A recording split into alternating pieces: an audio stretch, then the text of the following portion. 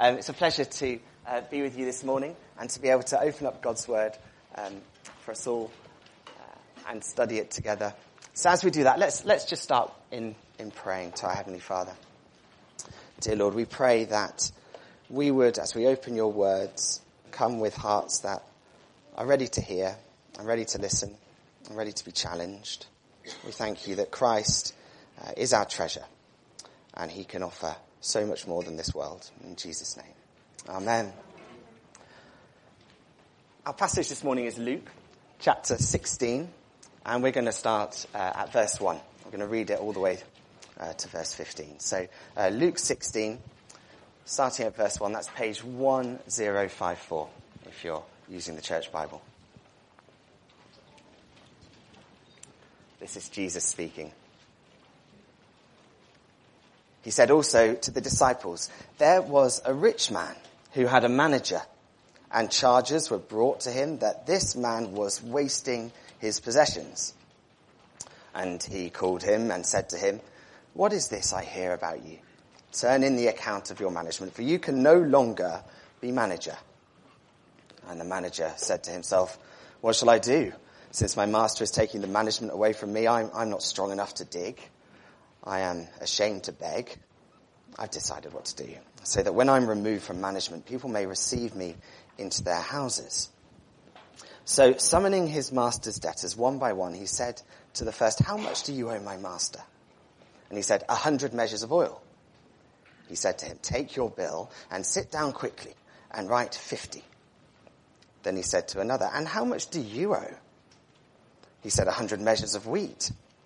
He said to him, 'Take your bill and write 80. The master commended the dishonest manager for his shrewdness, for the sons of this world are more shrewd in their dealing with their own generation than the sons of light. And I tell you, make friends for yourself by means of unrighteous wealth, so that when it fails, they may receive you into eternal dwellings. One who is faithful in very little is also faithful in much. And one who is dishonest in very little is also dishonest in much. If then you have not been faithful with the unrighteous wealth, who will entrust to you the true riches? And if you have not been faithful with that which is another's, who will give to you that which is your own? No servant can serve two masters, for either he will hate the one and love the other, or he'll be devoted to the one and despise the other. You cannot serve God and money."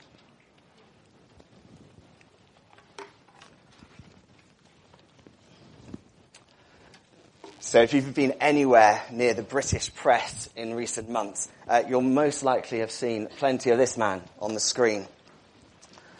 This is Nigel Farage. Now he's something of a divisive political figure in the UK, and the reason he's been featuring so heavily in the press recently is because of the private bank, Coutts, who recently closed his bank account. And the reason Coutts gave was that Nigel was now too poor to receive investment advice from them. He didn't reach their eligibility criteria. Now, it turns out that Nigel's account was closed for perhaps other reasons than how much he had in his bank account. But the story goes to show that these private bankers, they won't give advice to anyone. You have to meet their eligibility criteria before they're willing to do business with you and offer you investment advice. Well, folks, if you're someone this morning who can't get investment advice from a private bank, then I've got some good news for you. Because this morning we're going to take investment advice from Jesus himself. And crucially, this advice is for every one of us. Whether you earn £50 a week or £50,000, just look who Jesus is speaking to in verse 1. His disciples, fishermen, tax collectors, not necessarily the high and mighty in society. So this morning we're going to look at the topic of money. And we can see that Jesus gives us advice as to how we can make investments that will produce the maximum return. Whether you have a tenner or you're investing 10,000. So, Nigel Farage, if you're listening online, this advice is even for you.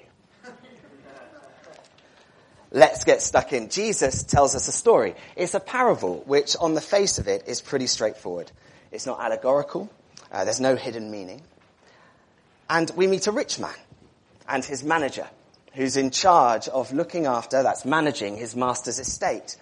And the parable starts with a confrontation. The manager is called into his boss's office, and it wasn't good news. He's told in no uncertain terms that he's incompetent and being fired. He's told to wrap up his affairs and leave. The manager leaves the meeting, I imagine feeling sick in the stomach, and as he trudges down whatever the first century version of a corridor was, he has all sorts of thoughts going through his mind. And the main thing he asks himself is, what next? He's been turfed out of his cushy white-collar job. He has no reference, therefore no hope of getting a similar job elsewhere. Manual labour doesn't suit him with his soft hands, and the thought of begging on the street, well, that wasn't even worth considering. So the manager comes up with a plan. Look at verse 4. He's going to use the short time he has left to set himself up for a job after after the job. And he decides to curry favour with his master's debtors, so that when he's unemployed, he'll have people who will owe him one. He'll have friends on the outside who will make sure he's okay. And so he calls people into his office, one by one. Maybe this is a time when in-person meetings were still a thing, and agrees to reduce their debt. One man owes 100 measures of oil. His debt is quickly halved to 50. Another owes 100 measures of wheat. His bill is reduced to 80. Now, Bible scholars have all sorts of interpretations about what exactly is going on here. Is this manager writing down debts fraudulently? Is he just removing the interest, or perhaps his own commission? We could take up the rest of the sermon looking at these interpretations. But to be frank, it will be rather boring, and I think of much greater value in our short time to get to the heart of Jesus' point. I put some references at the bottom of the sheet if you do want to explore these sorts of ideas in more detail in your own time. But however you interpret the exact mechanics, what's clear is the manager is using his temporary resources to create future goodwill for himself. So the question is, how is the master going to react? When Jesus tells parables, he often uses the authority figure in the story as the one who gets to give the verdict. So the reaction of the master is crucial to understanding the point that Jesus is making. And we expect the master to be furious, to lambast the manager for his dishonesty. But no, here's the big surprise in verse 8. The manager commends the dishonest manager. Well done. You acted shrewdly. I'm impressed with your foresight and ability to plan ahead. So that's the parable. And it's a confusing one, isn't it? Why is Jesus holding up this dishonest manager as our example? And to properly understand the point, we need to be clear as to what Jesus is commending about the master's behaviour. Look at verse 8. For the sons of this world are more shrewd in dealing with their own generation than the sons of light.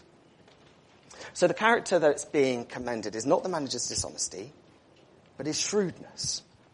More to the point, the reason the manager is to be admired is because he had the foresight to plan ahead. He uses his final moments of control over his master's estate to invest in life after the job. A shrewd move.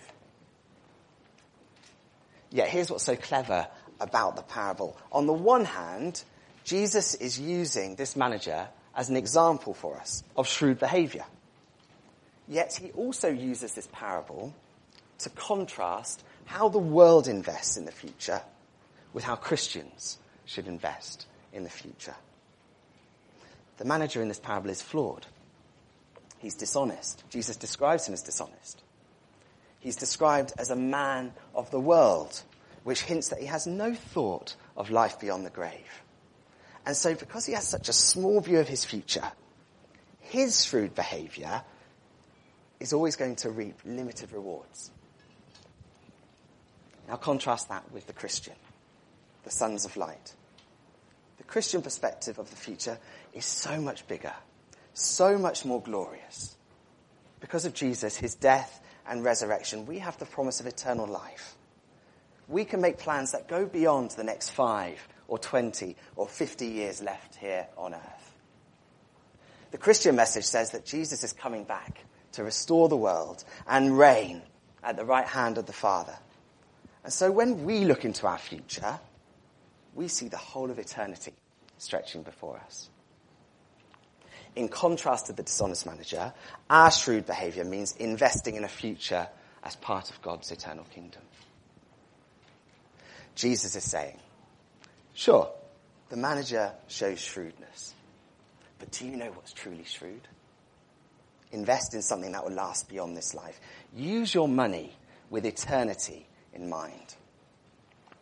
And Jesus spends the rest of this passage showing us what it looks like to use money shrewdly. And spoiler alert, the way the Christian is to invest is radically different to the way the world invests its wealth. First then, directly off the back of the parable, Jesus tells us to use our temporary wealth to invest in eternal relationships.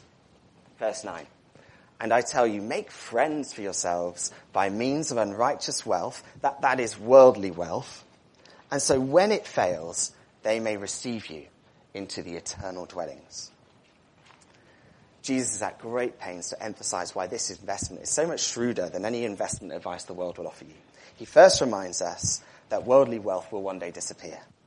Did you notice the phrase he uses, when it fails? Not if, not maybe, but when. He then goes on to remind us that the relationships he wants us to invest in will last into eternity. They may receive you into the eternal dwellings. So this is true shrewdness. Trading in something that will fail for something valuable that will last. Jesus is calling us to invest in eternal relationships, to use our money in such a way that ensures that when we get to heaven, there will be a welcoming committee. Now, of course, how you use your money is not the only reason people will have for welcoming you. Maybe you prayed for them, walked alongside them as a brother or sister in Christ. Maybe you were even the one who introduced them to Jesus. But isn't it interesting? Jesus doesn't dismiss how we use our money as meaningless. Quite the opposite. He says that we can use our worldly wealth to grow our heavenly welcoming committee. What does this look like in practice? Well, I suggest it means two things. First, and perhaps most obviously, it means investing in people now who are going to be in heaven with you. Sharing your earthly resources with Christians in need. It means being generous with your church family and those Christians further afield. There are great charities out there focused on looking after Christians in need. And the Budge would be happy to recommend some so that you can give generously to people you'll be spending eternity with. But secondly, I think it means using money so that more people will make it to heaven with you. Investing in a way that helps others hear the message of Christ. Using your money in direct support of gospel mission. Let me introduce you to a man called Nicholas Winton. Just before the outbreak of World War II, Nicholas organized the rescue of 669 Czechoslovakian children who were destined for Nazi death camps. He brought them over to the UK in an operation known as Czech Kindertransport. Now, Sir Nicholas passed away some years ago, but before he died, I've got a little video, if it works, just to show you something that happened. All the letters. But back here is the list of all the children. This is Vera Diamant, now Vera Gissing. We did find her name on his list. Vera Gissing is with us here tonight. Hello, Vera. And I should tell you that you are actually sitting next to Nicholas Winton. And it was just so wonderful, so terribly, terribly touching.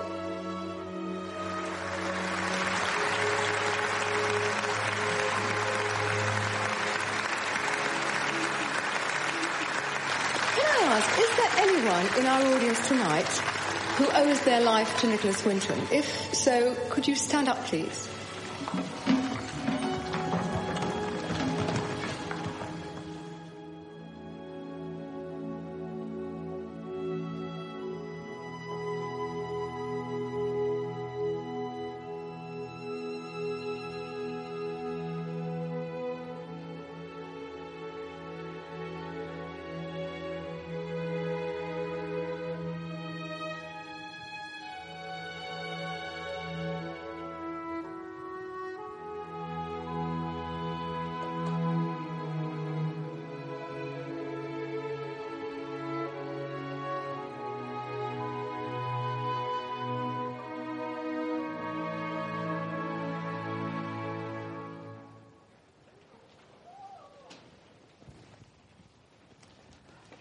When we get to heaven, first and foremost, our gratitude will fall on Christ. He is our Saviour and Rescuer. He's the reason we're there. He's our Nicholas Winton, if you like. But here's the thing.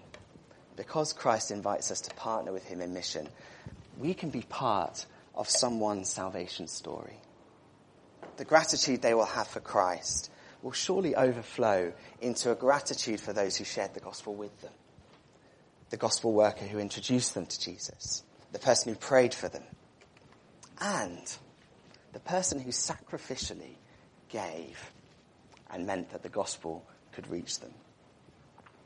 Just think of the welcome you'll receive from that person when they hear the part your generosity played in helping them find Christ. Surely that's a shrewd investment. So I think that's the first one. And the first application that Christ is telling us. Secondly, he tells us in verse 10 to 12 that we're to use our temporary wealth in a way that's faithful and honest. In contrast to the dishonest manager who was willing to do whatever he could to secure his future, Christians are told to be trustworthy and honest with our money. Verse 10, one who is faithful in very little is also faithful in much, and one who is dishonest in very little is also dishonest in much. If then you have not been faithful in the unrighteous wealth, who will entrust to you the true riches? How we deal with our money will demonstrate to our Heavenly Father that we can be trusted with something far greater. Or to put it another way, if we can be trusted with something as insignificant as worldly wealth, then if we can't be trusted with something as insignificant as worldly wealth, then how can we expect God to give us responsibility for things of true value? As a boy, I have fond memories building sandcastles on the beach with my dad. We'd build these mighty forts, carve intricate windows and doors, spend time creating elaborate defense systems. He was in the army. But as we built these castles, I was always hyper aware that the thing we were building would shortly be reduced to nothing. The tide would shortly come in, and even with our amazing defences, would sweep it all away. In some ways, looking back at it, it was all a bit pointless. But imagine if my dad had turned around to me and said, Pete, I've got a test for you. We know the tide is going to sweep the sandcastle away, but in the meantime, if you can prove that you can look after it, I'll reward you by giving you a real house of your own. I never got this offer, just to put it out there. But imagine if I did. Well, suddenly my efforts with the sandcastle would take on an entirely different meaning, wouldn't they? The sandcastle itself would still disappear, but I would have an opportunity here to prove myself as trustworthy. And it's not a perfect illustration, I admit that, but I hope it goes some way into showing what is going on in these verses. If we want Jesus to entrust us with true spiritual riches that will last into eternity, then we need to first show that we can be trusted with our temporary, earthly wealth. As a church, we would love it, wouldn't we, if God were to entrust us with the souls of more people who live in the area. Many of us would love God to directly use us in bringing others to faith in Christ and helping them grow as a Christian. But here's the challenge. It's a hard one. We can't expect God to entrust us with such incredible responsibilities if we can't first show that we're trustworthy with things of less significance. Things like our money. Now, I'm not saying that the reason you haven't seen your friend come to faith is because you're untrustworthy with your money. Absolutely not. Thankfully, God does not operate in such a linear fashion. He's a gracious God who works wonderfully through weaknesses and failures to bring others to Christ. However, there is still a challenge here, isn't there? Many people view money as their security for the future. Money represents provision and success. And so if that's your view of money, then naturally we want to cling on to it for our own well-being and comfort. Yet in order to show Jesus that we can be faithful in our money, with our money, we need to put it to good use. And in the context of this parable, that means using it shrewdly to invest in eternity. So can I humbly just challenge us with this? Are you tempted to cling to your temporary wealth? Does it act as something of an insurance policy so that should Christ fail, then at least you won't have missed out on anything in this life? Or does your generous use of money demonstrate that you are ready to be trusted with something of true importance?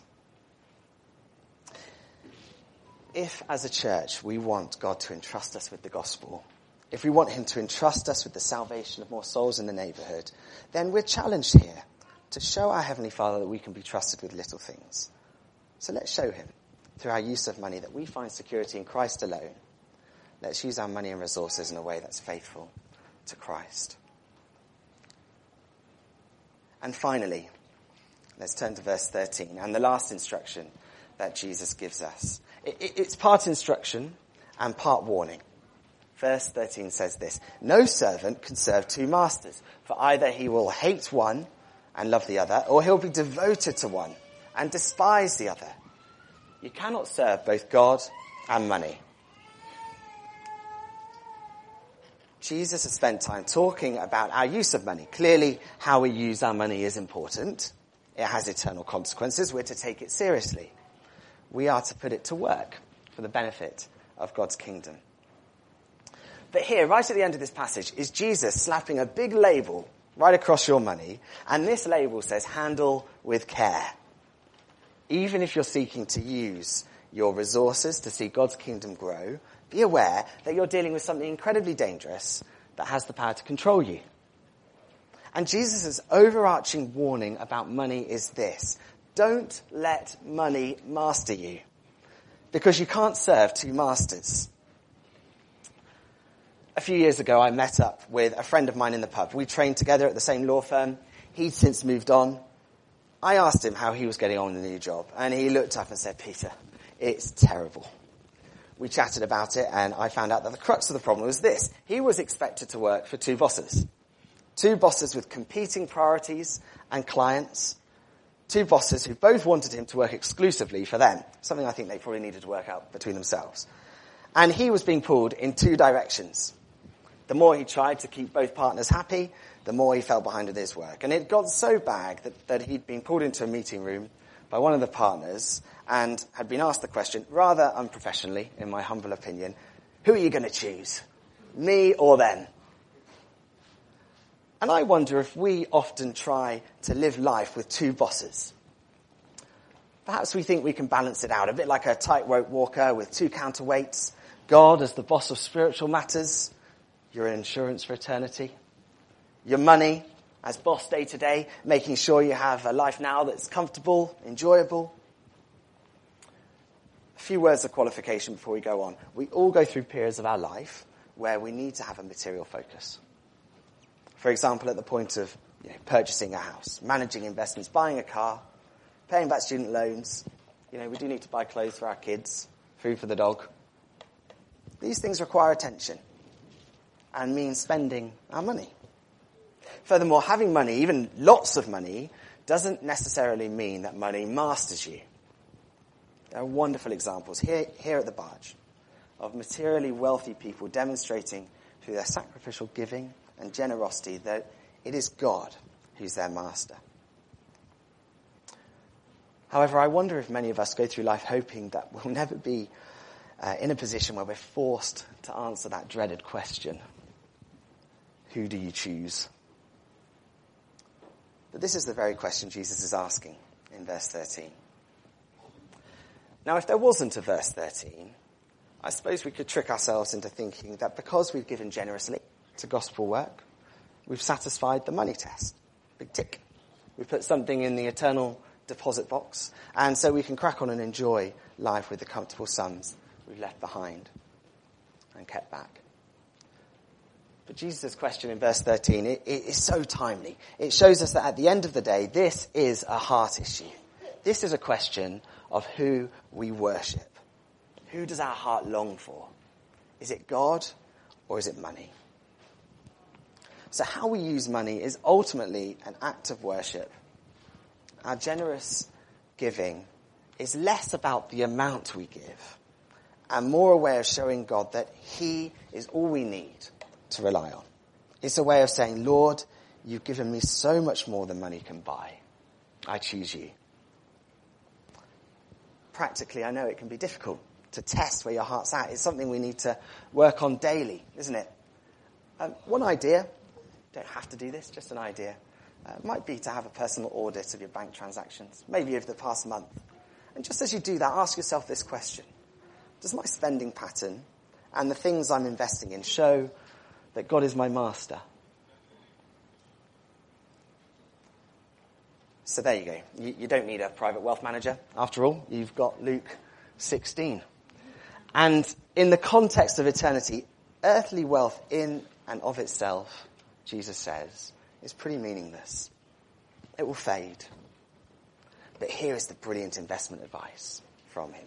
If you want to be truly shrewd, swap your earthly wealth for riches that will last into eternity. Use it to make friends for yourself in eternity.